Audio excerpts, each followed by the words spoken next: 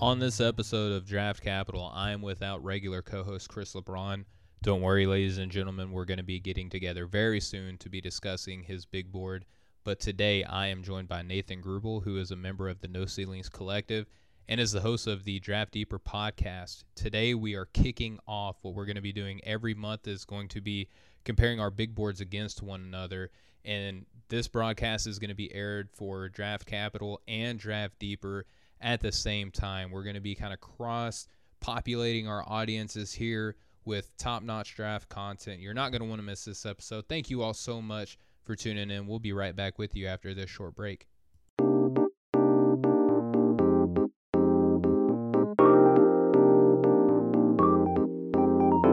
Hey, what's going on, everybody? Welcome to another episode of Draft Capital here on the Nothing But Net channel on Dash Radio. I'm Stephen Gillespie, flying solo without Chris LeBron today. Don't worry, folks. He and I have another show lined up that we're going to be doing tomorrow. But in the meantime, you guys are still going to be in good hands because I'm not doing this by myself. Today begins a very special segment that good friend of the show here, the network. He's been doing a lot of great work lately. Just saw that he worked with Chad Ford and Seth Partnow this week. I mean, this guy's been everywhere. Ladies and gentlemen, Nathan Grubel of Draft Deeper is joining us today. Nathan, how we doing, brother? Chris is just ducking me. He doesn't want this smoke. So, but nah, shout out to Chris. I love both you guys, but I'm doing well, man. I'm a little tired, but we're grinding away, man. It's just draft season. It's December. I can't believe where the draft community is at right now. Draft Twitter is a buzz. I can't even keep up with everything that's going on in the community. So that's great to see that we're in December. We're not even in like April, May, June yet up to the draft, and there's already so much momentum going. So I know you're excited as well. Oh yeah, for sure, man. And before we even get into kind of the meat and the potatoes of the show, this is the first time that I've got to do any sort of, on the air work with you, so to speak. Since you've had a lot of big changes, man. I just mentioned you had two tremendous guests on this week. Not only that, but you're a part of this whole new No Ceilings collective that has just taken, the draft world by storm. So kind of what's been your experience with that so far? It looks amazing from an outsider looking in. That's the goal. We really want to be the number one place where everybody heads for draft content. That was the vision that Tyler Rucker and Corey Tulaba had when they kind of brainstormed the whole idea of why don't we actually get some people together who are interested in working on a project and kind of building up something as a collective. That's really the best way to get noticed and build momentum and steam. I know you and Chris feel the same way. Off the Ball Network has gained a lot of notoriety by doing the same thing, by teaming up and getting as many different people involved as possible.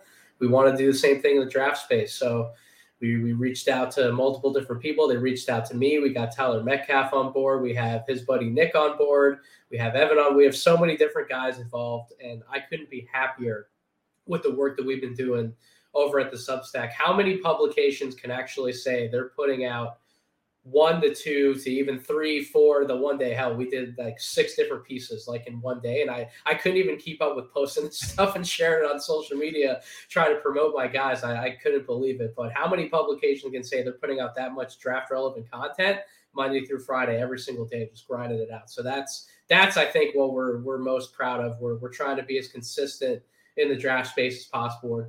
Corey with a lot of the artwork and the graphics and stuff. Tyler Rucker, the meme lord, the meme king, doing a lot of good social media promotion over there. So we just have a great team of people who bring so many different things to the table to contribute and make one awesome narrative-driven Substack. And obviously all the podcasts, everybody's doing podcasts, and we have our own network. So there's a lot of content we're pumping out, and I can't wait to see what we do over the next 4 or 5 months. Yeah, man, you guys have been going strong. We've been lucky enough to have, Rucker's been on a couple times, to have Albert come on. You're joining us. We already got it in the works that Corey is going to be joining the show here in about a week or so. Trying to get all you guys on before you guys are too famous to talk to us anymore. But, super proud of you guys. Stop it. You guys do great work. Why else would I want to launch a series with you? I mean, you're awesome at what you're doing, Steven. You're killing it. You're putting out big boards. You're being consistent with draft content, the tweets that you're making with all the different prospect clips and everything. You're grinding as well, my man. So it's only fitting that we collaborate on something, and I'm excited to have someone to collaborate on a project like this with, because I think it's going to be beneficial for everyone down the road. I couldn't have said it any better myself, and the words are kind and much appreciated. With that being said, let's not mince anything else, man. We'll get right into it. Today, we're going to be comparing our Big Boards 1.0, Nathan, and I'm super excited because, we released our boards independently from each other. I read that you're going to be doing it consistently. It was something that I was going to do on a monthly basis, and kind of the superpowers here combining and just saying, hey, why don't we just get together? We'll talk about what we're seeing, how we're evaluating these guys. Obviously we're going to see things differently because we watch the game differently, and that's what makes it fun, right? I think that's why you and I both love the draft, is because you can watch one player, I can watch that same guy, and we both walk away with different takes. We talk about it and we see how we can learn from one another. And that's what I'm looking forward to the most with this segment. Nathan, you touched on that we're going to be doing this on a monthly basis. We're going to be hosting it here. You're going to be hosting it on Draft Deeper, but that audio is going to be shared between all of our audiences to kind of help, extend out to each other's, collective and learn from each other even more. And I'm looking forward to that a lot. But before we get going, Nathan, I just want to remind our listeners here that support for Draft Capital is brought to you by Built Bar. Unlike all the other bars that are out there that taste either like old Play-Doh or a piece of cardboard, when you eat a Built Bar, you will think that you are cheating on your diet with a delicious chocolate dessert. If your kids find out how good these things are, you're going to have to buy more because they're going to be begging for them. If you want to buy some Built Bar, we can help you out here. We'll get you a 10% discount with promo code OFFTHEBALL at checkout at built.com. All right, so Nathan, we're going to get into the draft conversation now, and we got a few different segments. I wanted to ask you about your top three here because everybody kind of has the same top three, at least by and large. You get your outliers here and there, but you're getting, Chet, Paolo, and Jabari Smith has kind of, bursted out to the scene this season. And there's a lot of different variations, obviously, that people are putting out for your top three. With those aforementioned players, like, how are you watching them, and what kind of stood out to you and when you were building your big board on how you put together your top three? So those three guys are really interesting. And you mentioned Jabari Smith has obviously taken the world by storm, making his case to potentially be number one out of those three. I think that's becoming a lot more popular of a take on not just people like you and I, but also on major media outlet boards. He has really shot up. But you also have Chet Holmgren and Paolo Banchero, who we kind of knew coming in they'd be involved in the race for the number one pick. And I think both of them have had pretty good moments so far in their freshman campaigns. Paolo's showed some of that versatility as a shot creator, has been able to convert highly on shots from the mid-range, from the elbows. He's been making some step-in three-pointers in transition, which the three-point shot was something that we had questions about. And then obviously him with his 6'10", 250-pound powerful build, he's going to be able to finish inside and convert on easy looks around the basket. So he's kind of flashed that three-level scoring package that we wanted to see from him coming in. Really the question to me heading into the second half of the year is, does he maintain his aggressiveness getting downhill and looking to continuously finish around the basket? Or does he fall into some old habits when things start to get tough against better competition? Does he fall into those habits of, I'm just going to take this 1-2 triple pull up, even though this might not be the most efficient shot for me. It's the easier shot that I can take right now versus trying to bully my way down low and maybe get an easier look or try to get to the free throw line. So that's going to be the biggest thing for me to monitor still. But I have him number one because of the scoring versatility that they show. And it's just so hard to find guys who are it's rough to label him as like a comp to Carmelo Anthony. I hate using like very high ceiling comps like that, but at the same time, you can justify it given their similar size, their similar scoring attacks, their similar efforts around the basket in the mid-range. You can make the comp. But then you look at Chet Holmgren, and he does so many positive things on the defensive end, Steven. I know that you've talked about it. His instincts on that end are second to none. His rim protection, the value that he adds defending around the basket and also stepping out and containing guys on the perimeter. I don't think he's as slow-footed as people make him out to be. And at the same time, he also utilizes his length really well. He knows how to play angles. He's a smart defender. So I think some of the foot speed concerns with him and Paolo to an extent, I think some of them are a little overblown. But just everything he brings to the defensive end of the floor. And then offensively, his court vision, his passing awareness, his unselfishness, his incredible finishing around the basket. I think the last time I looked at his numbers, he was around like 78% finishing inside on 2-point shots or something crazy. Ridiculous, like yeah. Hyper efficient. And you factor in one of the things that people were excited about his game, the 3-point shot, that hasn't even really come along yet.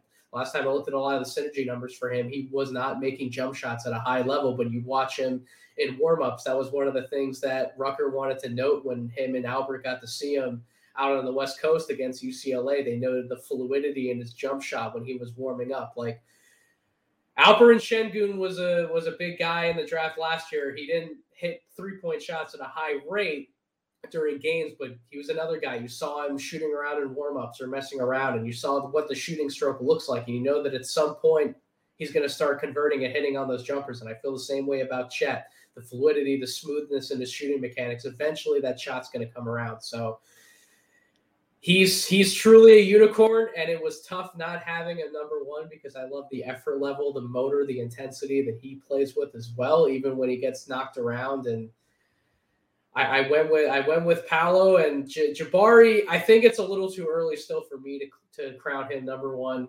overall, but he's right in the race. So it's an interesting trio of guys. I'm sorry I rambled on the podcast that you're hosting. I'm not hosting this one. I rambled. Hey, this is a combined effort here. You know, please feel free to grab the reins at any time. Our listeners will be better for it. But, you know, going through this top three, you know, I have the benefit right now of looking at our board side by side. You know, if, you know, folks want to look, I mean, on those ceilings, I know that you guys have composite boards and mock drafts. I believe your board is also posted there. And on my Substack, I have mine. So we're not going to just go through the whole top 30. We're just going to kind of segment off, you know, kind of, you know, similar aspects of our boards and some differentiating areas of our board as well. But our top three, we have the same guys listed. It's just in a different order. You know, if everybody wants my boring rendition of my big board, just me going through 1 through 30, it's on the podcast feed, but this is more exciting. This is a lot of fun. It's good when you can get a little bit of discourse on it. But, you know, you went with Paolo, you went with Chet, and then Jabari. I respect the aspect that you want to wait a little bit for guys to prove themselves because, I mean, we got like a 10-game sample size. And for the listeners here, this is our 1.0 that was released, you know, a couple weeks ago. Here in about 2 weeks or so, we're going to be going over our 2.0s. You know, we'll be doing this on a monthly basis. So the way that we're looking at guys today at the time of this recording, it may already be different. Yeah, I can promise you it's going to be changed. I think that's a segment we have towards the end of the show. But, things are going to change. Correct. So right now, on my 1.0, I went with Paul. A lot of the same reasons that you did, Nathan. I mean, what else can you pick on this guy on? He just cramps like in big games. That's just such kind of a funky little area for him that he's getting beat up on, is that in big games, he just, for whatever reason, he's not as hydrated. But I don't think that that's anything that's overly concerning. You know, he's got the handle, he's got the size. People are asking, you know, hey, can you play make a little bit more? Well, sometimes, especially on a high power team like Duke, certain players are going to have roles, and it's not really a selfish thing. It's like, this is what's expected of you. To me, if Paolo is not scoring for Duke, that's kind of more selfish for him, you know, for most nights. You know, there's going to be nights where his shot doesn't fall and he needs to find guys a little bit more, but by and large, he's going to be the finisher on this team, and that's okay. With Jabari over Chet, love the vibes that I'm getting from Jabari. Not so much of the play style, but when you watch this guy play with the intensity, the intangible aspects of his game, he gives me like Kevin Garnett and Giannis Antetokounmpo vibes. I mean, you feel like he wants it on every single stinking play. It feels like he doesn't take it off. And those type of dudes, you know, that they garner my affection a lot. And that's not to say that Chet Holmgren, who I have number 3, doesn't do that.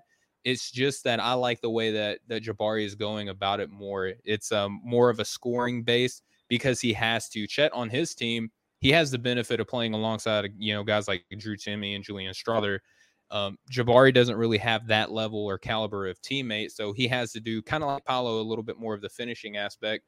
But I love Chet. I refer to him as kind of a Venus flytrap where the opposing bigs will look at him and be like, okay, I can take this dude to town in the paint.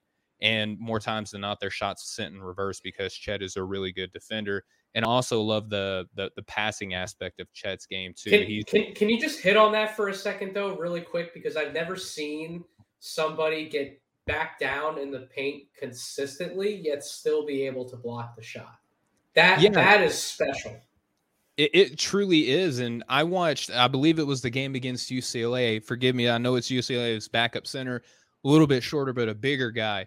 And there's one play that stood out where he grabbed an offensive rebound on corner three, and he proceeded to back Chet up from the corner three all the way up to the basket, and Chet still blocked a shot. You got to think, getting bumped off of not necessarily off your feet, but you're getting bumped like 3-4 times on your way to the basket, and you still have the timing and the reflexes and the length and the wherewithal to be able to block that shot. That's why I'm saying, like, he reminds me of a Venus flytrap, because it's just a little bug landing in a Venus flytrap, and that mouth is slowly shutting, and then boom, it's gone. That's what Chet's post defense reminds me of. He's constantly getting looked at as weak or inferior on his interior defense, and again, more times than not, he's either blocking the shot, altering it, or swallowing it up before it even leaves an offensive player's hand. It's truly amazing. I can't remember ever seeing a player routinely get back down like that and continuing to send the shot back, because usually a strong interior defender, no one wants to go against them at all. But for whatever reason, players kind of trick themselves into thinking they can do it against Chet, man. It just doesn't work. And he's staying on the court too. He's not racking up a ton of fouls either. That's also huge. Some of these big men that we could talk about on this podcast, that's a big thing. Are you staying out of foul trouble? Are you staying on the court to make an impact for your team on both ends of the floor? And Chet's doing that, I think, better than almost any of the other big men that we could talk about for a top 30 ranking. So that's another reason why he's so elite, and why I would certainly not remove him from the number one race in any capacity, despite what his body looks like. I hope that you're not going to body shame on this podcast, Stephen. I certainly hope not. Not at all. I won't body shame him. I mean, let's just go ahead and throw out the obvious. He's skinny, but he's tough, like, there are times where he falls down, but he gets up and he's competitive. He does not back down from a challenge, and that's helped Gonzaga out. Not only is he doing the job as an interior defender individually, but he's doing it well for his team. And I think that when you can block shots and it turns out to not only just be a net negative for the offense, but when it turns into a transition opportunity for your team, that's all the better. And Chet, with his passing along with that, when he can immediately go from, blocking a shot and getting the rebound, or, deflecting a pass and getting a loose ball, and he can dribble and turn into an initiator on the exact opposite end of the floor immediately, that's crazy value. And to me, I understand how some people could look at me having him 3 and saying like, oh, I might be sliding him or whatever. Not at all. I think all 3 of these players are extremely talented. They each have crazy unique skill sets, and I think all 3 are going to help whatever team that they go to at the next level, Nathan. No, I've been following everything that you're saying and everything you're doing, Steven. I know that you have those 2 guys ahead of Chet because you're more so buying into what you think that they can become, not necessarily slighting Chet for anything that he may or may not bring to the table. So you're evaluating all 3 prospects very fairly. So I got no qualms with where you're at right now. It's still very early. Yeah, absolutely. And, again, as we keep seeing more and more games, our big boards are going to keep fluctuating in accordance with what we see, Nathan. So, all right, let's move on from that top 3. I think everybody kind of expects, those guys to be mentioned about where they are. Here's where it gets fun to me, Nathan. And I've been listening to a lot of yours and, the rest of the No Ceilings Collective dialogue on these players in particular. I'm going to throw out some names, right? Jaden Hardy, Patrick Baldwin Jr., Caleb Houston. Nathan, I think that everyone would say these are guys that we were hearing buzz about top 3, top 5, at worst, maybe top 7. And if you just look at the production aspect in terms of just raw numbers, I don't think that these guys are performing up to their preseason expectations. But Nathan, we all have them in our top 10 still, and I say we all, you and I, we have them in our top 10. Although some of the more contemporary boards or more mainstream have seen some of these guys fall out of contention in light for some more, ready-made, more fun to watch players as of right now. For these guys that we had higher expectations for that are kind of somewhat underperforming, what made you want to keep Hardy, Baldwin Jr., and Houston within your top 10? I think it's just the whole premise of not overreacting to what we're seeing on the court. Now, each situation, ironically, is a little different. Caleb Houston's probably the most simple one to describe. He is a freshman. He's still very young, just like the other three. He's playing at a high major conference, and he's trying to figure out how to be effective both with and without the ball in his hands. And I think that's something, if you would go back and watch him at Montverde, it was kind of a mixed bag in terms of his role with the team. I think he was given more responsibility for the Canadian U19 team, and now he's coming to Michigan, and it's like that responsibility more or less was really stripped from him, and they've asked him to make out of pick and roll in certain situations. But I think his role has really been inconsistent and in flux. And anytime that happens for a player, that can definitely lead to some up and down results as far as the box score and the percentages are concerned. But when you actually evaluate what he can do on the floor, we know what the shooting stroke looks like. We don't have to get into the detail about that. He's a lights out shooter. He can actually play, make, and pass out of pick and roll reads and situations. He makes good decisions with the ball in his hands when he has to move it. Defensively, sure, there are some limitations because he's not the quickest player laterally, but he does try and remain engaged as often as possible. And people can pick apart his off-ball defense. First of all, you can pick apart any young player's off-ball defense. Generally, that's the weakest part of any young player's game when they're coming into the NBA. But he's had moments where he's gotten some deflections, forced some turnovers to get his team out in transition as well. And I still think he's one of the better transition players in this class because he knows when to leak out. He knows where to be at all times. He's one of the first guys to the corner. If he needs to fill a lane because that's just how the play's forming, he'll fill that lane. He knows how to do that. I'm just really, really high on his overall basketball IQ, and I'm not going to drop a player who I know is someone who can actually play the game the right way just because some of their shooting splits are a little down compared to where we would want them to be.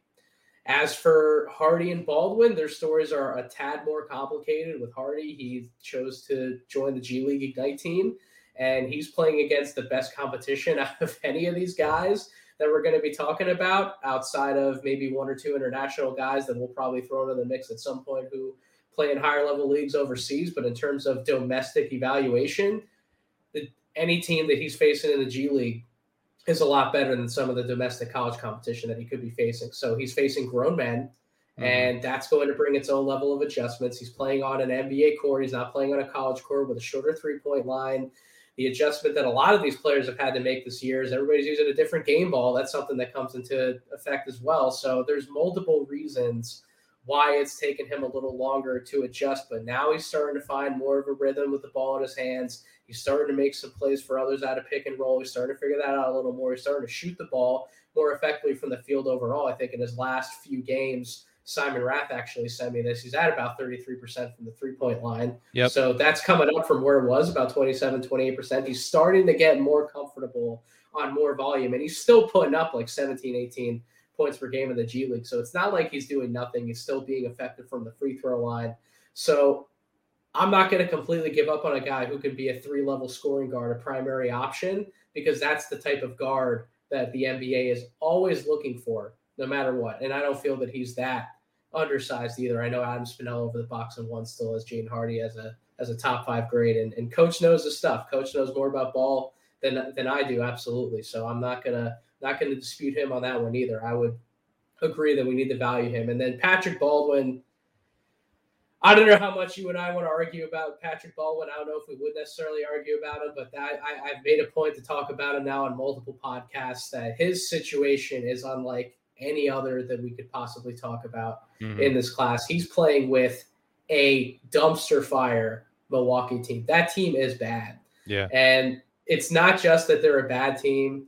I think he has a lot of pressure and expectations on his shoulders to live up to, that he needs to show this, and this to NBA scouts on this court because he's playing in this game in this environment, for them to be like, okay, you actually deserve a top 5 or a top 7 grade on the board. He's trying to do all that and mix in with teammates who are also trying to prove themselves and win games. And they see the coach's favorite son come in and try and take responsibility over the offense. And you can just tell when watching the games that they don't always want to pass him the ball. They kind of ice him out a little bit. Like I can specifically pinpoint 2 possessions in the Rhode Island game that just happened previously Monday night, where his teammates would penetrate, get 2 feet in the paint, and defense would collapse, and they're kind of looking around like, where are they going to go next with the ball? And Pat Baldwin is literally standing wide open on the wing, and they wait so long to actually pass him the ball. And it's not like he didn't see Pat Baldwin. No, the guys saw Pat Baldwin. They just didn't necessarily want to get him the ball because they know he's probably going to shoot it as soon as he touches. And that's part of the pressure that's feeding into his situation. But if you take a look at the film, he's actually making plays out of pick and roll at an efficient rate. The synergy stats would back that up. When he is put in those situations, he's one of the best jump shooters that we have off the dribble in terms of this freshman class. We know he was going to be a tough shot maker at 6'9". That's some of the intrigue that comes along with his professional game. So he has shown signs, and not all of his numbers are that poor to where he should start plummeting down boards. He's in a rough situation. He made the decision that he did. Ultimately, he's going to have to live with that decision. But will it be the worst thing for him overall if he does slide to that like 14 to 20 range and maybe he goes to a little bit better of a situation, a better team? Maybe it's not going to be the worst thing in the world. Everything usually works itself out for a reason, but I'm not going to skyrocket him down my board just because he's put up some poor shooting numbers against good teams. I think that he's going to be unfairly judged. He's going to be dropped. That's just the way that it is. Chad Ford, as you mentioned, I did the podcast with him. He obviously has a lot more intel behind the scenes than I do. He knows that scouts and executives have complained to him about Patrick Baldwin's lack of intensity, lack of effort, lack of production in those big games. We know what's going to happen. Doesn't necessarily matter how well he does in some of these other games in the Horizon League. He's going to fall, but you and I, Steven, we don't have to move him down our boards. We can keep him right where he's at. Yeah, you're 100% right. And that's something that when I wrote for my, my top 80 that I released a couple weeks ago, is that I can change my mind, as the season goes on, and I'm going to, just to put that out there. But I'm not changing my mind on Patrick Baldwin Jr. I'll kind of talk about these players in the inverse that you lay them out. Patrick Baldwin Jr., for one, the frame, and I know that sometimes people get tired of when you hear, well, you can't teach size and you can't teach this. Well, the reason it keeps getting talked about is because you can't. He's listed at 6'9", 6'10", looks a little bit bigger than that comparatively to the other guys on the court. Size does matter and it does affect you. And Nathan, not only the team, but I think maybe even just a college scheme, it's not always suited for guys like him. I can look at a guy like Jaden McDaniel, who I had a top 5 grade on whenever he came out of the draft. Jalen Johnson was largely touted player, went to college and it didn't work out. And his effort and motor was questioned, to a large degree. And it looks like he's being valued a little bit better, at least in the G League right now. Atlanta is super deep, so I don't really see that as like a talent thing for Jalen. But I look at Patrick Baldwin Jr. and it's a lot of the same thing. He's put in a really tough position. And Nathan, real quick before I continue on my breakdown, what do you see as like the best outcome from a Patrick Baldwin Jr.? Do you ever see him as really like the number one guy on a team? No, but I think that the potential has always been there for him to be a kick-ass number 2, right? That's I think what everybody is expecting from him. And honestly, I still see it. I don't think that we should immediately shut that door because of how many games has he played now? And what month are we in? We're in December. We're in mid-December. Right. And we're just going to shut that door on him when he's still so young? No, I'm not. So is he going to be a number 1 in the realm of maybe a Paolo Banchero or a Jabari Smith even could be a number 1? Maybe not. But at the same time, if you're telling me you're going to get a surefire number 2, somebody at his size who can stretch the floor and has all the decision-making qualities to make everyone else around him better in certain situations as well, on top of being able to shoot the ball, to go along with the size, no, I'm not going to shut the door on him being a number 2. Exactly, and I think that that's what people should be thinking about, intentionally when they're evaluating him, is because sometimes I think people just look at how big he is and they're saying, well, he's never going to be a number 1. And he's put in a number 1 position on this team. And I think that can kind of skew people's evaluation, which is why I think that he's plummeting down some of these draft boards. I'll talk about Jaden Hardy now. And you talk about just an ultimate ramp up in the level of competition. I mean, going from high school to playing against, current, former, aspiring NBA players, that's a huge ramp up. And I was listening to Tyler Rucker, and I forgive me, I forget the guest that he had on, but I know he had Kyle Nishimoto. Yes, Kyle Nishimoto. Yep, thank you. A lot of G League experience, and he was giving some insight that I never considered, is that Hardy's being put in a position because we know his strengths. The G League is going to try to develop the other areas that teams are going to be looking for, some of those other skills that should marry along nicely with the shooting, with the athleticism. And he's going to be put in positions that are going to try him a little bit harder. And to me, that's perfectly fine. He's got teammates around him that are looking to be drafted as well. And we saw early on last season with, Mr. Green from Houston coming along the G League, slower start, but still had flashes. I look at Jaden Hardy and I see a lot of similarities in that aspect where the efficiency numbers weren't there at the beginning, but what do we see coming along more and more? We're seeing more 20-point performances on better efficiency. It looks a lot like how Jalen Green did look last season, and I was really bullish on him. And then finally, Caleb Houston. I think for a shooter, it's really hard, obviously, when the shot's not falling for him to look good by and large for the most part. But what I love about Caleb Houston is that the defense on a man-to-man basis, I agree, is there. The help defense does need a little bit of help, but the playmaking, I love what I'm seeing from the rebounding and the passing aspect. I see dynamic passing from Houston, and with his frame, he ranges anywhere from about 6'7" to 6'8" on a lot of people's boards. I love the playmaking aspect that can look really nice coupled along with that shooting that is also starting to come along there with Houston as well, Nathan. So I think that we did a good job of talking about areas where we're kind of similar on. Now this is going to be the fun part of the show. The segment I'm labeling here, what's the difference? So we have players that we're varying the most on right now on our boards and when I say that we're varying on these players, we both have these gentlemen on our board, but we have them in kind of staggering differences as to where they rank on our board. We have AJ Griffin, Trevor Keels, Keegan Murray, Max Christie, and Harrison Ingram. So I'm going to give you a name. I would very much like for you to say why you're maybe higher or lower on that guy than me, and then I'll jump in and kind of give my little breakdown and analysis on that player. So let's start with AJ Griffin. I believe I'm a little bit higher on him than you.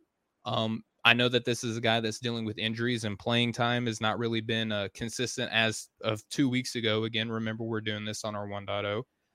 What was your breakdown on AJ Griffin for your 1.0, and why did you have him a little bit lower than myself?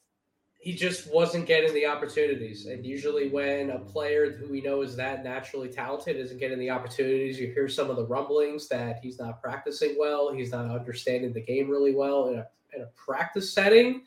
And coaching staffs could have been concerned that that wouldn't exactly translate well in a game setting either. So when you have somebody who could be that far behind understanding the game at the college level, on top of everything he's had to come back from physically, it was probably going to be a slow start for him. So naturally, if that's the case, you kind of have to adjust your board accordingly. If he does end up playing well, like he has, thankfully, these last two games, then you start moving him back up, and he probably is going to be a little bit higher on my 2.0 board. But for now, you kind of have to take everything that you're seeing, and you have to take it within context and within the specific context of the start of his year and his situation.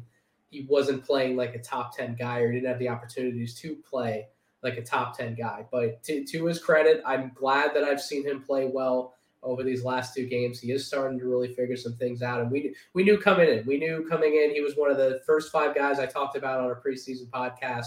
I gave him that sort of a grade accordingly. He could still end up being one of the top 7 or 8 players in the class.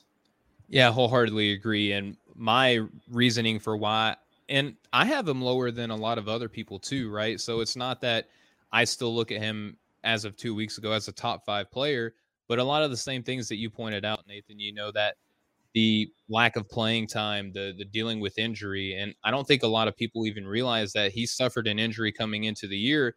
And there was concern that it was going to be about a month or two before we even saw him on the court. Yep. Luckily, he started getting out there, and Duke has a lot of talent. They don't need to really rush him back. And so seeing Coach K and his farewell tour, kind of playing it smartly with him, not really going to jeopardize the amount of, bumps and bruises that he can get in situations maybe before he's ready, kind of slowly progressing him along. I think that's helping him out. I had him 12th. I believe you had him around 21. I think we're both going to have him up a little bit higher based on what we're seeing because, the aforementioned performances that you touched on, Nathan. Let's get into Trevor Keels now. I know that this is a really popular guy, another teammate here of AJ Griffin, kind of a 6'5" bodybuilder looking type. Looks like he should be playing football instead of basketball. That's kind of the breakdown that you get from Trevor Keels. I'm seeing a lot of range on him, even as of today, not even 2 weeks ago from our 1.0, but even today, there's a lot of variance on him. Nathan, I had him my dead last pick in my 1.0. I know that you're a lot higher on him on 1.0 than me. So please tell me, what do you like about Trevor Keels? I do like some of the playmaking that he's shown. He's been a very willing passer of the basketball. He's gotten himself in good situations to actually make those passes, which is a lot more than I expected from him coming into the season. I didn't have a great read coming on heading into that very first game that he played in Madison Square Garden, where he absolutely lit it up. Mm-hmm. And he proved that he could maybe be like a number 2 or a number 3 option next to guys like Paolo Banchero and Wendell Moore. He really fit right in, and he was making a lot of the shots that were given to him, and he was creating those opportunities. I think that was the one thing that really sold me on some of his ability as to why he should move up boards and plant himself within that late lottery to mid-first round conversation. Now, he's been a little inconsistent since then. He hasn't shown me a ton since that first game, but he has quietly put together 2 or 3 games here where he's had like 11, 12, 14 points, 3, 4, 5 assists. And you kind of just want to see consistent production from him. You want to see him hitting shots at a decent clip. And I think if he can just keep stringing together consistency, especially when we move into the ACC portion of the schedule for Duke, then I think he's going to stay around that 15 to 20, 22 range on a lot of people's boards. He'll probably move up your board a little bit. But I do understand the hesitancy from you, because if he's not creating those opportunities more frequently and with more efficiency, and he's kind of just a guy who is going to be asked to stand in the corner and be as physical as possible, that's an NBA player. That's a rotation player, but maybe not like a lottery type pick. Maybe that is like a back end of the first round type player. So I understand the hesitancy, and this might be one of those where I look back and say, I overreacted. That's fair. I mean, he's a player, I'll tell you right now, a little foreshadowing, if I will here. He's going up because of the defensive potential that he has, the ability to guard maybe 1 through 3, the ball. He better play defense with that body. He better play defense. I mean, you get the Lou Dort comparisons with him all the time. Exactly. And that's because Lou Dort does the exact same thing, and they're both just freakishly huge human beings, right? So maybe I look back and I think I have him a little bit low. And I even wrote that in my breakdown. I was like, my opening sentence for him was, this feels wrong, but this is just kind of where he shook out in my 1.0. And again, our opinions and thoughts can change as more information is presented ahead of us, right, Nathan? So right now I was a little bit more hesitant because he had set the world on fire in his opening game. He's still been consistent. He's just not asked to do as much as some of these other guys that I had ahead of him. So maybe just needed to see a little bit more out of him moving forward. So Nathan, Keegan Murray, I mean, I love this kid. I thought I loved him, but you love him even more than me. Everybody loves him more than me, and I thought I was going to come into my big board with a higher grade than most, but I'm looking here. Let me call it up. You had Keegan Murray 11th on your 1.0. I had him 28th. So that's a huge variance here. But I love his game. I love the offensive and defensive versatility. It's just kind of hard for me because the same excuse that you hear from everybody, the level of competition when he has played higher competitive teams, he had a tendency to kind of fade away a little bit, but he's still learning that number 1 position on a team that had a, contender for player of the year for all of college basketball, right? So Keegan Murray, a huge ask to step up from a help player to the star player. He's rung the bell. I mean, probably one of the most crazy statistical darlings in all of college basketball right now. Nathan, you have him knocking on the door of top 10, and I love it. You're more bold than me. That's how I look at it. It's like you just have the bigger onions than I do, just to put. Well, let's hold up on saying that, because he might be a guy that definitely moves down a little bit for me. Okay. And the only reason I say that is he does everything inside the arc from a scoring perspective that you would want him to do. He's a very good rebounder for somebody his size. These 6'8", 215-pound combo wing type of forwards. Those are the types of players that NBA teams want, but that also comes with the theoretical stretch label, right? Ah, yes. He's not a consistent three-point shooter, and he still hasn't been. So when you factor in exactly what you said, playing cupcake level competition where he could easily dominate inside, get almost all of his points exclusively at the basket because he was bigger, physical, more stronger than everybody else. But then once he's forced to play a little more out along the perimeter against better competition, the shooting numbers have not come around. He hasn't shot it as well from the free throw line either. So those mechanics, that jump shot overall, that's still a big question mark for him. And if we're only slapping that label on him as theoretical and he's not actually a stretch forward, I don't know if I can justify having him in the lottery, despite all of the numbers that made me put him there in the first place, the numbers that just make you fall out of your chair. He had like an 80 PER. Just something if you ridiculous. have close to a 50 PER, like, yeah, that's going to perk everybody up and make you pay attention. But yeah, we're in a wait and see approach still with Keegan Murray. We have a lot more content coming on those ceilings about him. I know that Evan's going to write a piece about him, I believe, for next week. Corey and Albert just did a podcast on him that I still have to listen to. I got to catch up. So there's a lot more Keegan Murray conversation coming. Yeah, and again, I thought I loved Keegan Murray. People like him more than me, and that's awesome. I just, the ball handling ability, I love that aspect, the defensive versatility. His ability to block shots is phenomenal, but piecing the offense together is kind of where I was a little bit more hesitant with him. So let's talk about Max Christie. This is a guy, Nathan, that I want to convince myself so much to like. I mean, the shot looks like it should be just automatic. I mean, if you didn't watch the ball travel from, his hand to the net, he has like a beautiful shooting, motion. The efficiency isn't there. I'm curious as to how much of his, the role that he's being asked to play for Michigan State has to do with his performance so far. I have him 27th on my board. If I'm looking, you have him 12th on yours. So another wide variance here, and it happens, just some people look for certain things, and that's where you get these differences of opinion. Nathan, just please enlighten me as to why I might be a little bit low on Max Christie. I might even be a little too high on him as well, just like with Keegan Murray. But in terms of why I wanted to put him there early on, he's a 6'5" combo guard who can handle the basketball. We know about his shooting ability. He's somebody who can come off screens. You can work him off movement. He can hit open shots. When you do get him to penetrate, get him around the basket, he has shown a little bit of a floater game, which I really like. Mm-hmm. Love to see that from a guard. He's been able to handle himself in pick and roll play. He's actually in the 69th percentile in terms of scoring out of pick and roll sets. Nice. I love all that. But you mentioned the jump shooting. The jump shooting has not been great in terms of efficiency up to this point. He's in the 33rd percentile on jump shots. So that's about, when you factor in the field goal attempts and makes, about 32% on jump shots overall. That's not the best from somebody who we're billing as an outside shooter. Correct. So it's really an efficiency thing with him. I think if more of those jump shots start to fall, I think people will be a lot more comfortable evaluating the rest of his game. And I think that's when they'll start to see, is he a late lottery guy? Is he a mid-first rounder? Either way, I think he needs to be a top 20 type of guy. We'll see where he falls in the second edition of my board. I don't know if he'll be as high as top 12 just because there are some other names that have propped themselves up. But I think if I'm going to bet on the long-term game and what my eye test is telling me, I do think he's a top 20 guy at the very least. Yeah, and I, spoiler alert here for my 2.0, he's going up a little bit because in his more recent performances, he's looked a little bit better. I love the defense that I'm seeing from him in flashes, especially as kind of a point of attack defender.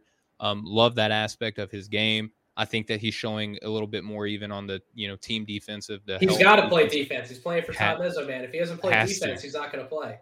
That's 100% correct. So I think that defense is really helping him out. But kind of the same thing that I said about Caleb Houston, when you're labeled as a shooter, as you just mentioned earlier, Nathan, and the shot's not going down, it's really hard to find areas to where you're still helping your team. Because if you're asked to shoot and it's not going in, what else can you do to help? But that's also an important aspect of the shooting, though. It's not just that the shot goes in or not. It's not just the percentage. Is he creating good shots? Is he getting himself into those looks? He does move well off the ball. He looks to be active moving off the ball. He sets himself up for those open shots. We want to see a little bit better of a spot up rating from him. He's only let me see here. He's only in the 19th percentile in terms of spot up shots made.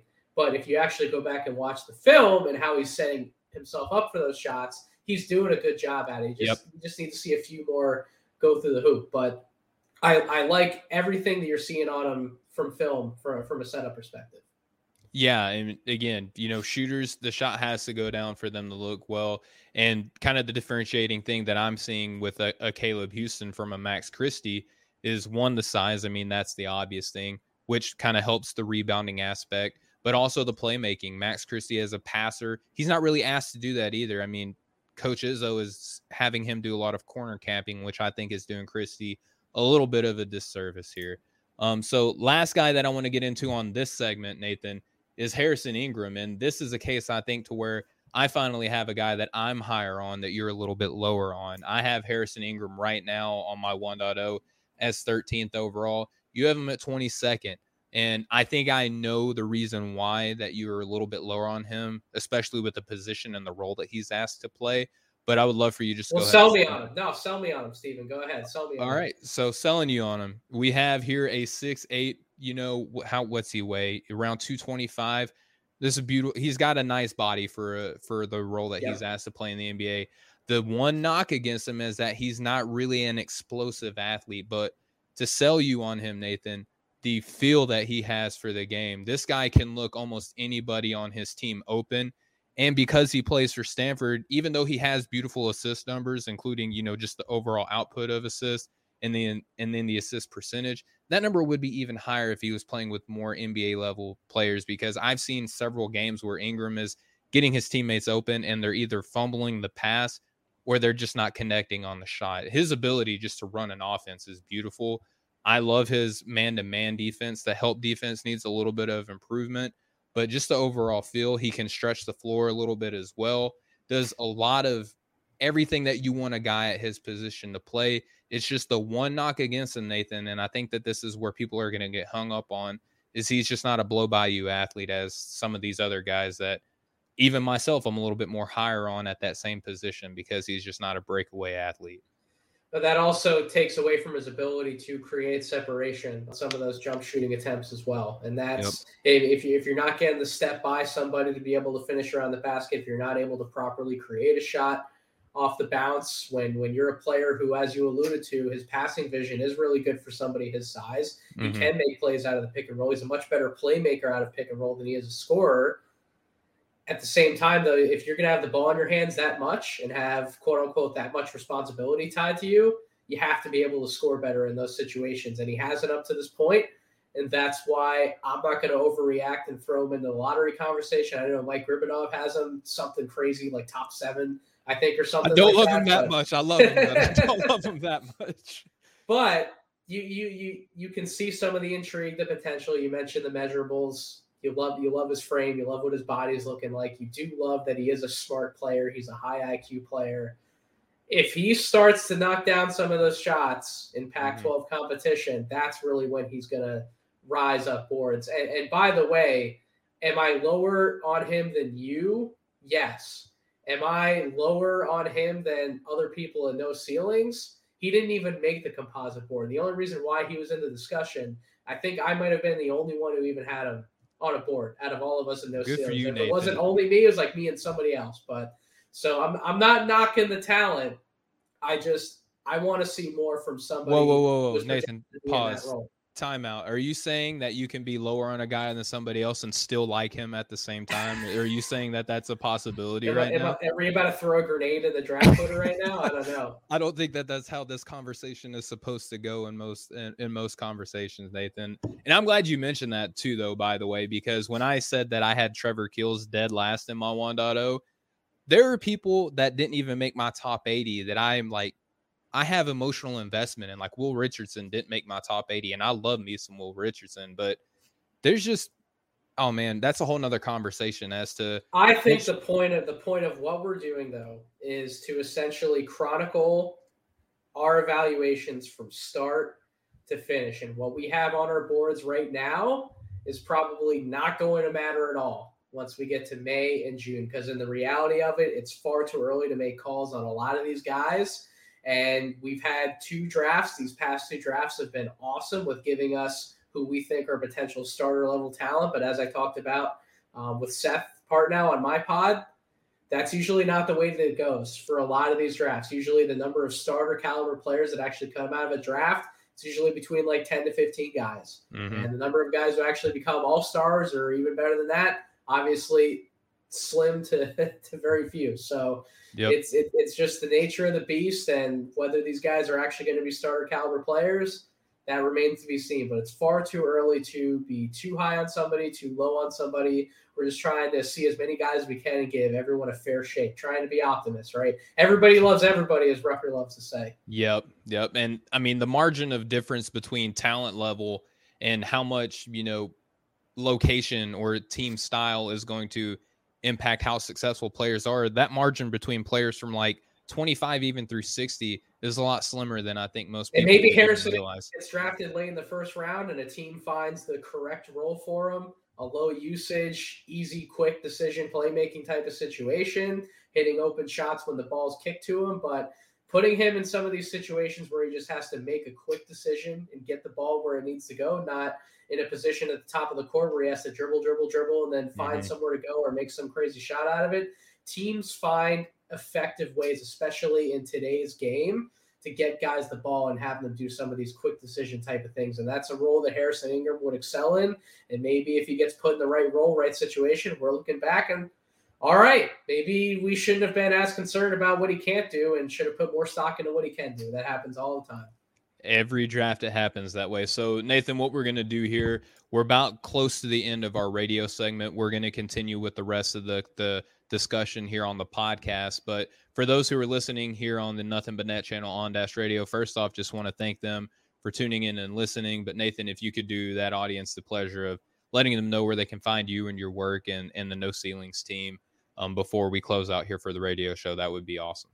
Find me on Twitter at Draft Deeper. Find No Ceilings, noceilings.substack.com.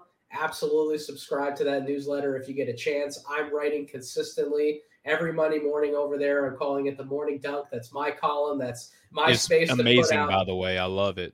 That's my space to put out far too many words and pour my heart and soul into that thing. Empty your notebook, as you like to say, right? You just. I think I'm averaging somewhere between 3,500 to 4,500 words on that bad boy. So that's those subtle are flex, monsters. Nathan.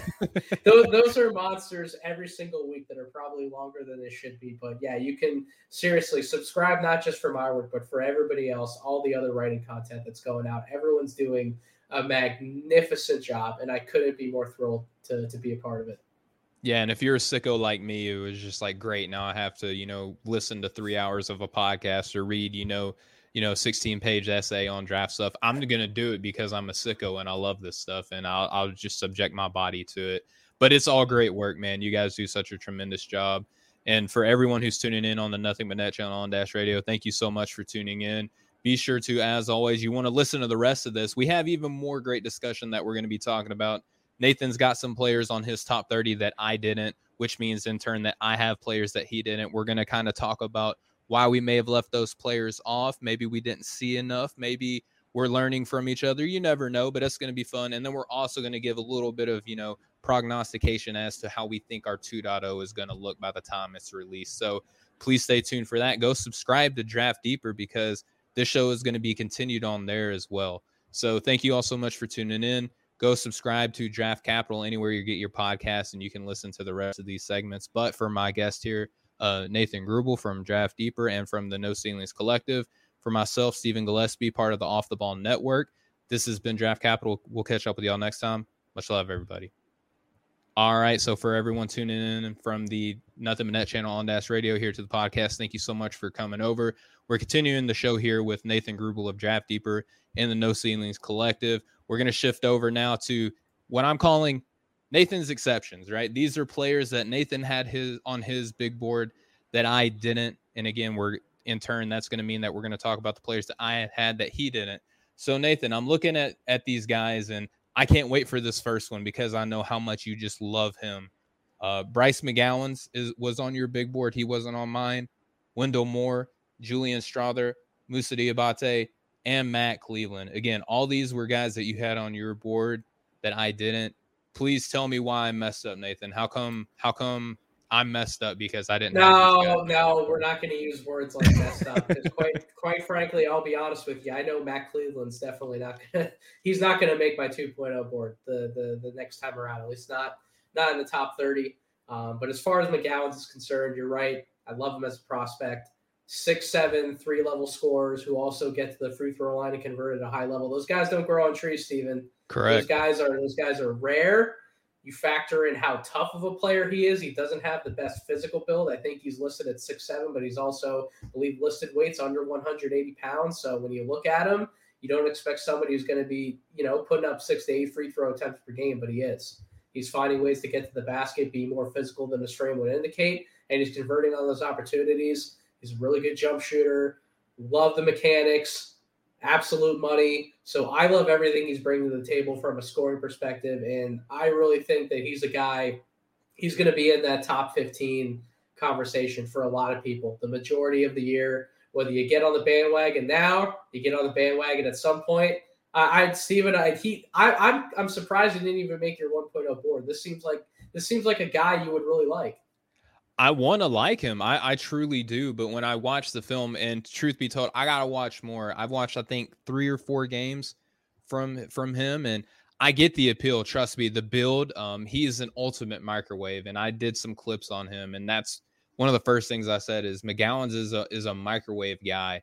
But the defense, yeah, I think that if he's going to be playing that 2 or that 3, he might. He's a guy that I need to see more confidence conference play from. I'll put it like that to kind of bolster him into that first round talent. Now he was 15th on your board, so you having him that high, me not having him at all, I couldn't wait for this discussion because he's a guy that I feel like I need to see more. And just kind of spoiler alert as to where I have him 33rd right now, so it's not like he's super far removed from being in my big board. The players that I have ahead of him, I feel confident in the guys that I have. It's not like I had, the aforementioned Will Richardson ahead of him or anything like that. I feel like the players that are ahead of him, I feel like I could give logical explanation as to why I do. But Nathan, I do want to like him so much because of his size, because of the athleticism, because of the scoring. It's just something about watching him play, man. It's just like I can't put him ahead of certain players, but I'm sure as the season progresses, he's going to weasel his way up into my top 30. And I hope he does, because there are certain types of players that I feel like I want to like, and he's one of them, man. Absolutely. And speaking of guys who I'm also surprised that you didn't have on your top 30, Wendell Moore from Duke. Yeah. Where is he, Steven? Talk to me. Why isn't he there? Man, because I want to see more. I feel like Wendell Moore has been one of these guys that, like, we're waiting. All right, now we're seeing a little bit of flash. Can he sustain it? That's where I'm living at with Wendell Moore right now. And Duke is really talented. It's kind of also one of those things where, like, does Duke really have 5 of the best 30 players in this draft right now? And I somehow talk myself into these conversations. How much is he benefiting from the guys that he's playing alongside? And is he really going to be, at the end of the day, one of the top 30 players, along with Williams, along with Moncaro and his other teammates, Keels and Griffin? I have him kind of right there where I have McGowan's. Listen. He's been the best player on Duke this year. He has. He's been a better player than Banchero. So we're going to have Banchero as the better prospect, but when you start putting him up against AJ Griffin and Trevor Keels, and there's some factor of projection that can go into that, but you also have to take into account how much of a leader Wendell Moore's been for this team. Sure, he's a junior. I'm not afraid to draft a junior. I'm not afraid to draft a senior. I don't care as much about age as some other evaluators do. He's playing lights out, man. He's been lights out as a jump shooter from all over the place lately. We knew that he was a playmaker off the bounce. We know that he has 6'7" size with proper length. We know he's a better rebounder, good rebounder. Actually, no, very good rebounder for his position.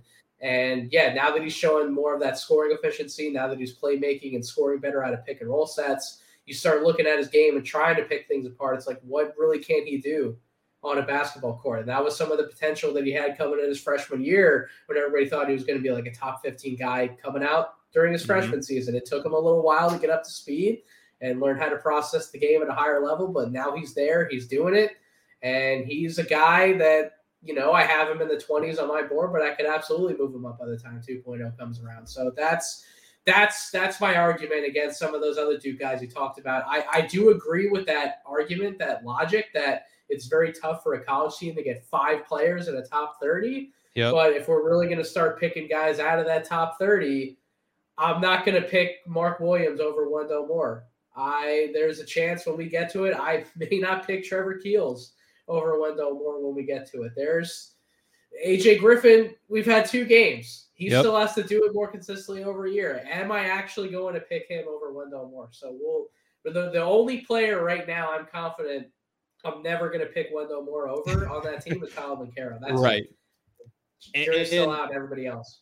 And that's totally fine. And again, I want to reemphasize again, because this was 1.0. This is like, it's 1.0.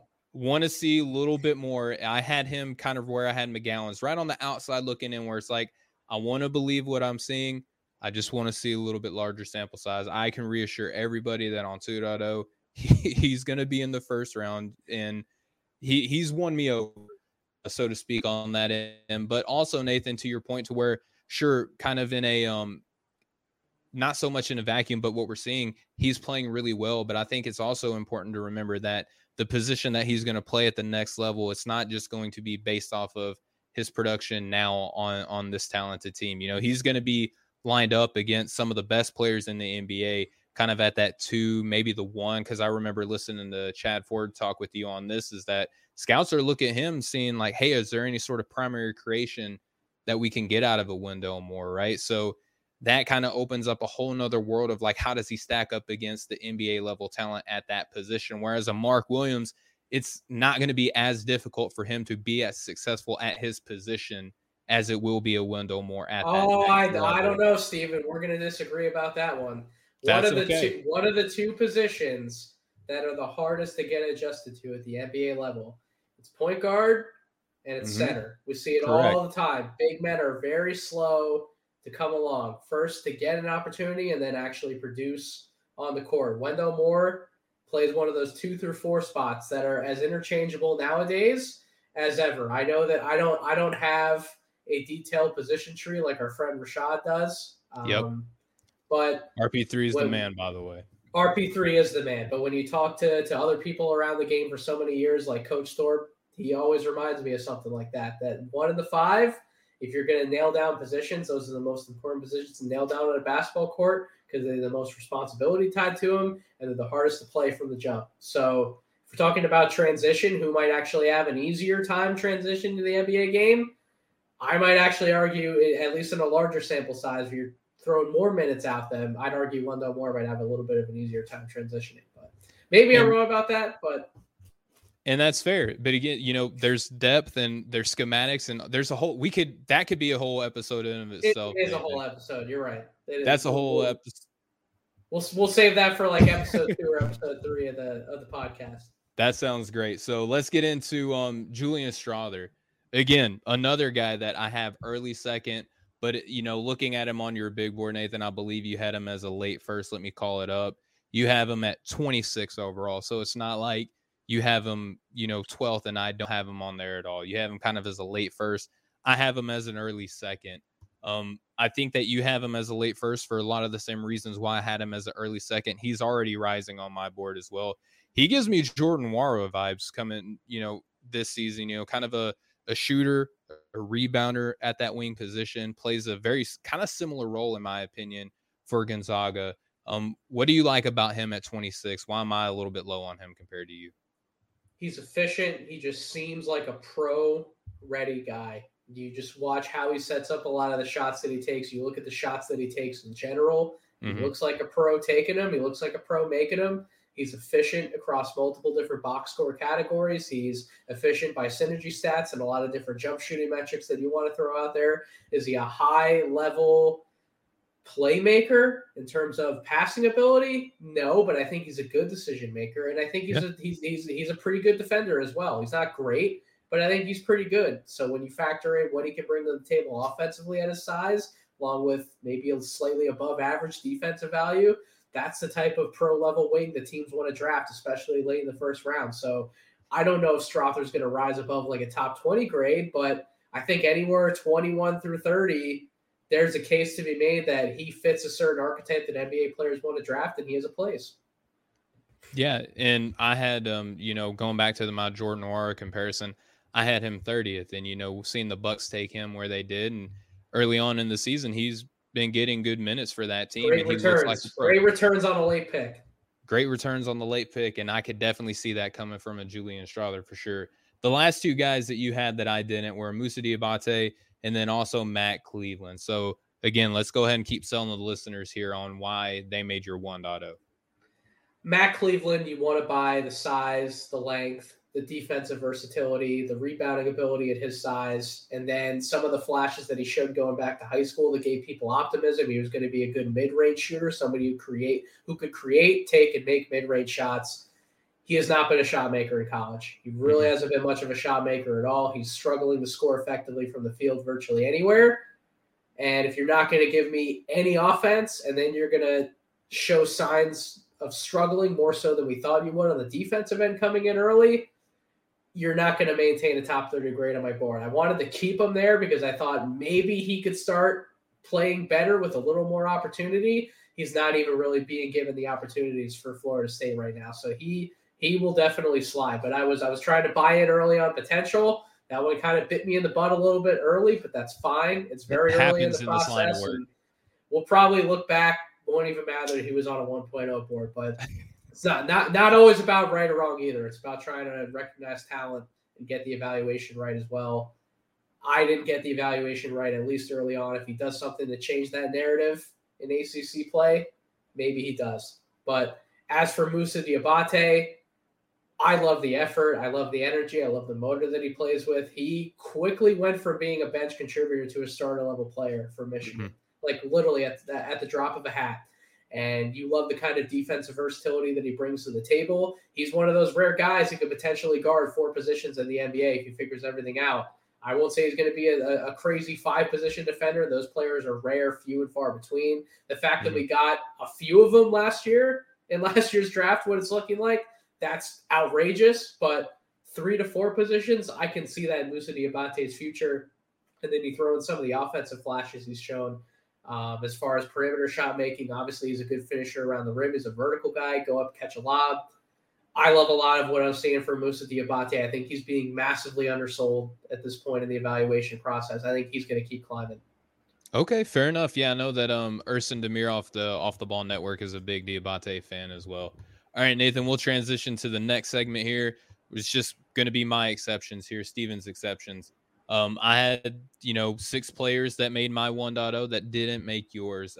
The biggest one that I have a question for you on, Nathan, is Hugo Besson playing out of the NBL. And I don't know, sometimes it's really hard to get intel on these international players. And when I was researching these guys and coming into the year, he was my favorite international prospect. I know that wasn't necessarily the popular opinion with, Ousmane Dieng, and then you also had Yannick Zosa getting a lot of preseason attention as well. I loved Hugo Besson. Nathan, you didn't have him on your board. Was there any particular reason as to, the gameplay as to why? Was it just not enough recent information, my friend? Just not enough recent information. I did a preseason podcast where Tyler Rucker and I talked with Rafael Barlow over at the Locked On Network. We talked about Hugo specifically. We pointed him out as somebody who we wanted to pay more attention to and watch closer during this draft process. Everything I've seen on him, I buy the talent too, my friend. I want to be able to sit down and watch a few more full games before I slap him on the board. But I'm planning to do I'm going to revisit the G League a little bit. I'm going to finally dive deeper into some overtime elite film. And I'm going to throw those international guys. A little spoiler for your audience. I'm going to do a 2-part morning dunk as soon as we get back from the holiday break. I'm taking a week off between Christmas and New Year's from doing a column, but I won't be doing nothing over that break. That Monday morning when we come back after New Year's, I'm going to have a new column prepped and ready to go, and there will be some thoughts on Besson in there. There will be some thoughts on hopefully Rocco, who is another guy who you had highlighted who I didn't have on my board. Although in my opinion, he'd be a better guy to talk about in this segment because I don't know if my opinion is going to change on him that much. I never really bought it last year. I don't know if I'm still going to buy it this year. Yeah, fair enough. And just to kind of highlight some of the things that Hugo does, love him as a pick and roll ball handler. I think he's listed now even taller than what I thought he was coming into the season. A lot of preseason, numbers that you were getting on him were about 6'3".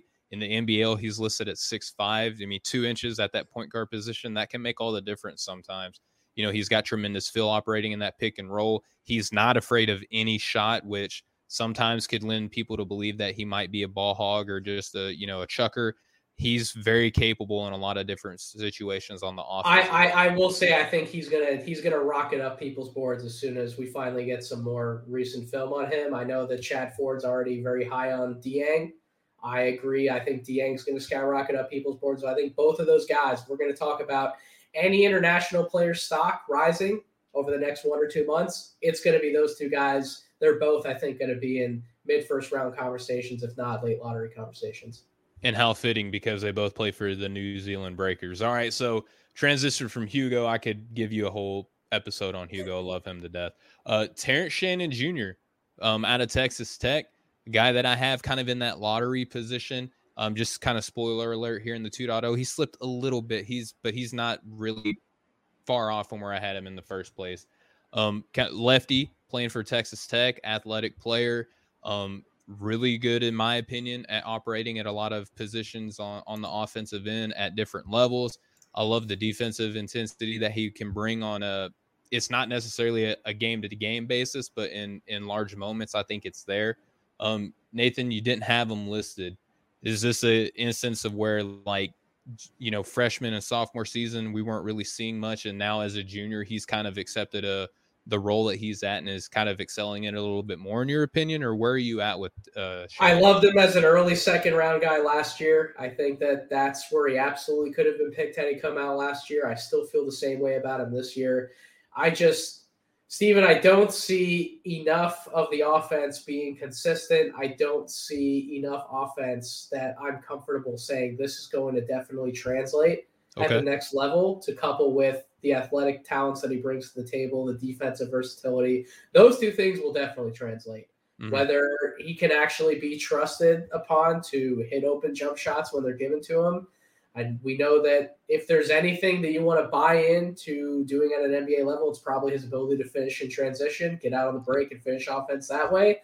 But apart from that, I'm not sold at anything else immediately translating at the NBA level. So that's why I think if you're going to take somebody who I believe is destined to be a role player in the league, probably an early second round grade is a lot better place to find value on him than somewhere, even late first round.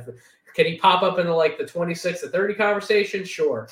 But I think any higher than that, I don't know. I'm not buying that much of the offense. Okay, fair enough. All right, so Dyson Daniels, this is a guy where I'm seeing people like him even more than I do. I'm not really loving him as much as the more I'm seeing other players, so to speak, which I'm not going to necessarily argue with why you don't have him on your top 30, but he didn't make it on yours. He made it on mine kind of in the later stages. I feel like he was kind of been the more consistent player for the G League Ignite team in the early going. You had him and Marjon Beauchamp, with Daniels kind of being the facilitator, so to speak, while Hardy was struggling in the early going. Kind of plays a 1 through 3, similar to, maybe a Shai Gilgeous-Alexander in that aspect. Not saying talent level is there, but a guy who can play the 1, 2, or 3. And you're seeing it at that G League level already. What made you want to keep him out a little bit or in the early going so far, Nathan? I just don't know how much of a primary initiator really want him being at the NBA level. I don't buy the physical tools that he has. I don't buy the speed. I don't buy the off the dribble. I'm going to definitely get by you and then make a play after I broke you down from there. Mm-hmm. He's an intelligent player. He's a heady guy. He can make the right pass when he sees it. But in terms of how much you want him actually having the ball in his hands to make those decisions, I don't know how much that's going to effectively translate at the NBA level. And I'm not in love with the jump shooting either. I'm not in love with his ability to pour in points offensively. And defensively, it's definitely a mixed bag. You have some people who really like the defense. You have some people like me who are a little more pessimistic about the defense. There are plenty of times I can go back and watch the G League film where, and I said it earlier, we can pick apart every young player with off-ball defense and effort level and engagement, but he really struggles in that area for me, and I don't know how effective he's going to be one-on-one defending at the next level. So he's a guy I really want to sit down and watch like 6 straight hours of G League film on and really try to figure him out before a 2.0 board. I can assure you I'm going to be talking about Dyson Daniels in some capacity in that column that I've been talking about, or one of the parts of that column. For sure. I feel that way with Foster. Like I'm seeing a lot of wide-ranging opinions on him too, and I'm just like, maybe I just got to watch more film with him. So Nathan, we alluded to already Roko Prakasin, the guy who flirted with coming into the NBA last season. There was a lot of people that thought he was a lottery talent last season. I didn't see it. I'm kind of seeing late first round with him right now. You mentioned that you're a little bit lower on him. Is it just the shot with him that you're not necessarily in love with? What is it with Roko that you're a little bit lower on? Yeah, the shooting's always been a point of concern with him, but it's also been how athletic is he? If you put him on an NBA floor, is what we're seeing overseas in the league that he's playing in against the competition he's playing against, is that athleticism translating in the same way? He could very well just be bigger, stronger, and a lot faster than everyone he's playing against, but I don't know exactly how that's going to translate on an NBA floor. There's just something when I'm watching tape on him, there's something that just always seems fishy about what I'm seeing and reasons that I'm not going to buy it. And now you see him struggling more this year in terms of the percentages, in terms of his ability to actually make efficiently for others and not turn the ball over or get himself in spots where he ultimately turns the ball over. I don't know, man. I'm not buying him being this high level NBA player that a lot of people think he's going to be. I think a lot of people who were high on him last year, they're still going to remain high on him this year. I take what he's doing with a grain of salt. Doesn't mean I don't think he's an NBA player. I do think he's an NBA player, but I think he's more in the role player category. Do I end up giving him a late first round grade at some point because some other guys might fall off in the back end where I have them now? It's possible, but I don't really see me giving him a grade higher than somebody than like 25 on my board. I don't see him as a tier 3, 1 through 4 guaranteed starter, like a 1st through 4th option for a really good NBA level team. I see him as a guy who might be better off as maybe a 6-man first guy off the bench. If he is a starter, he's like that 5th guy in the starting. He's the last guy in the starting lineup, or maybe he's even better suited as like a 7th through 9th man contributor for an NBA team. That's more where I'd have him right now. That's fair enough. I'm a little bit more of a believer in his athleticism translating, because I think sometimes, Nathan, we can look at players and criticize the athleticism that we don't see, and then they can come to the NBA and actually still kind of play. So it's kind of hard for, at least for me, right? It's hard for me to see someone who actually does stand out athletically in European style basketball and not see them being able to translate at that NBA level, because we've seen lesser athletes come over because of their feel, right? I'm not going to sit here and pretend that Roko is a high level feel player, but I do think his aggressiveness, his strength, his athleticism is real. I'm buying it in the early going as of 2 weeks ago. You know, he has slid down since, but you know, I still think I will have him as a late first round grade unless somebody else comes up here. So Nathan, we got one more guy. Tyrese Hunter out of Iowa State. He kind of captured the world by storm here in the early going. He's since waned down a little bit. Those percentages aren't there. So just real quick, why are you a little bit lower on Tyrese than I like Tyrese. I trust me, Simon. So shout out to Simon Rath. He did a great job pointing him out early. For sure. I like him. I think it's a little too early. I think it's a little too early for Tyrese. I think he's going to be much better served coming back for a second year. Now, I would disagree with Fran Fraschilla. Fran Fraschilla said he's probably a 4-year player at Iowa State. I don't agree with that at all. Maybe 2. I love you, Fran, but I don't agree with that one. I think 2 years would be better for him because of some of the finishing concerns we have for him, some of the shooting concerns. He doesn't seem like he's quite strong enough to convert on a lot of those around the basket type of shots.